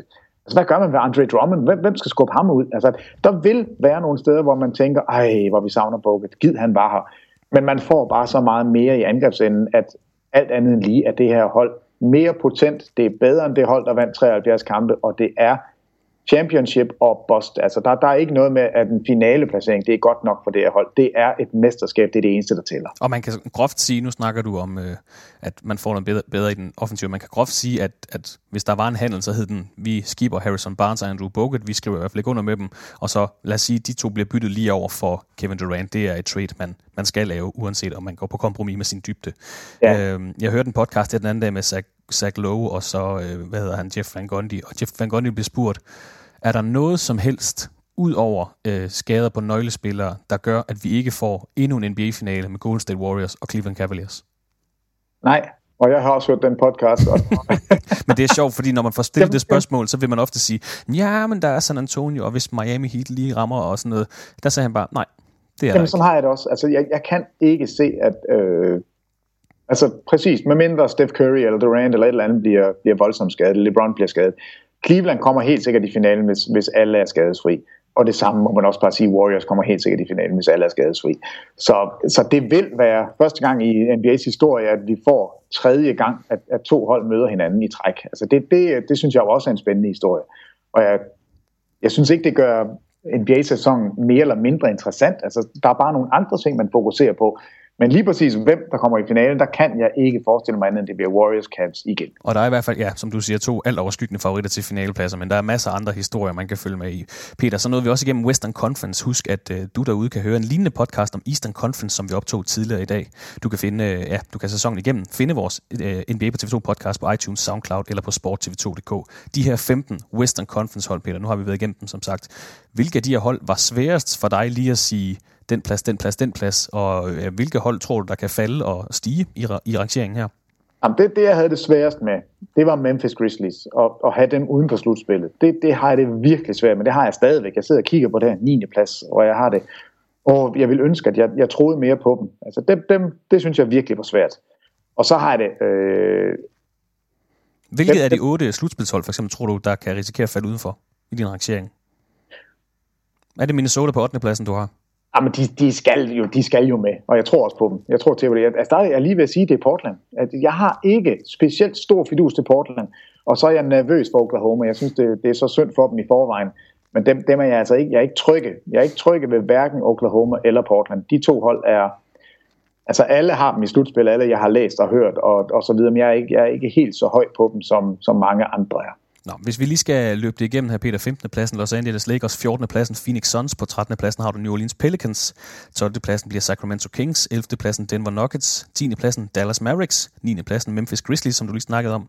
Inden for slutspillet, der har vi så Minnesota Timberwolves på 8. pladsen, Portland Trail Blazers på 7. pladsen, Oklahoma City Thunder på 6. pladsen, så har du Utah Jazz til lige at springe 4 positioner op fra 9. pladsen sidste år til 5. pladsen i år, Utah Jazz som sagt. Og så de 4 hold, der får hjemmebane i slutspillet, det bliver Houston Rockets på 4. pladsen, Los Angeles Clippers på 3. pladsen, San Antonio Spurs på 2. pladsen, og så mestrene fra 2015, finalisterne fra sidste år, Golden State Warriors, igen helt til tops i Western Conference. Er der mere, vi skal nævne, Peter, om Western Conference? Nej, det synes jeg ikke. Jeg synes, vi har været ret godt omkring. Der er i hvert fald ikke mere, jeg tænker, skal siges. Vi har været ude i en masse kroge og fået nævnt alle holdene og hvor det skal være. Så det er, som det skal være. Igen, NBA-sæson 2016-2017 skydes i gang her natten til onsdag, hvor Cleveland Cavaliers møder New York Knicks, efterfulgt af de 2 hold, som Peter Wang har i den absolutte top af Western Conference, Golden State Warriors og San Antonio Spurs, der mødes i Oracle Arena i Oakland. Peter, tak for dine vurderinger, både i de sidste par uger på sporttv2.dk med alle vores artikler her, men også i dagens 2 podcasts. De største... Det er mig, der takker. Det er jo dit arbejde, som jeg bare brygger videre på, så tak til dig. Så fik vi også lidt med. Jeg klapper mig selv på skulderen så. Peter, sidste spørgsmål. Dine største forhåbninger for NBA-sæsonen 2016-2017? Jeg har 2. Den første, det er, at Houston lykkes med det her sindssyge 3-pointsskydende projekt, de er gang i. Altså 38 træer per kamp i preseason. Kør det videre. Lad os se, hvad det kan bære. Og så Minnesota. At det lykkes for Thibodeau at få bundet det her forsvar sammen, så tror jeg, vi kan se noget helt specielt, som starter i den her sæson i Minnesota, så vil vi se det de næste mange år frem. Og der er i hvert fald masser af hold og spillere at holde øje med i den næste sæson. Vi håber på det, du satser på, Peter. Eller vi satser på det, du håber på. Tak for i dag, og vi ses tirsdag nat. Ja, selv tak, så vi ses. Og tak til dig, der lyttede med i dagens Western Conference Predictions. Vi håber, du kunne lide vores lille optakt til NBA-sæsonen, og du finder vores podcast igen i næste uge.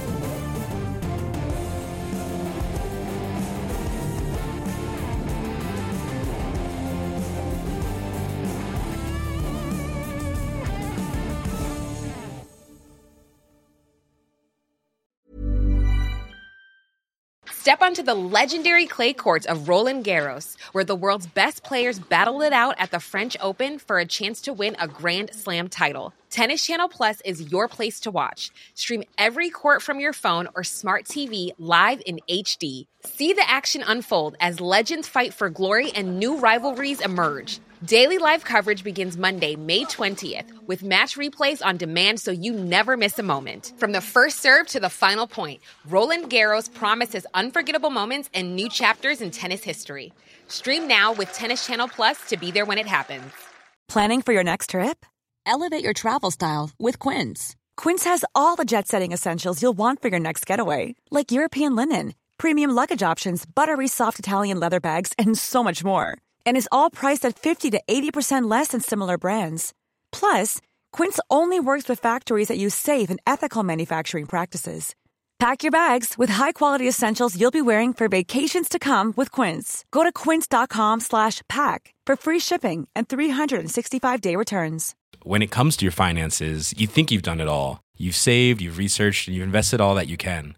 Now it's time to take those investments to the next level by using the brand behind every great investor, Yahoo Finance. As America's #1 finance destination, Yahoo Finance has everything you need, whether you're a seasoned trader or just dipping your toes into the market. Join the millions of investors who trust Yahoo Finance to guide them on their financial journey. For comprehensive financial news and analysis, visit yahoofinance.com, the #1 financial destination, yahoofinance.com.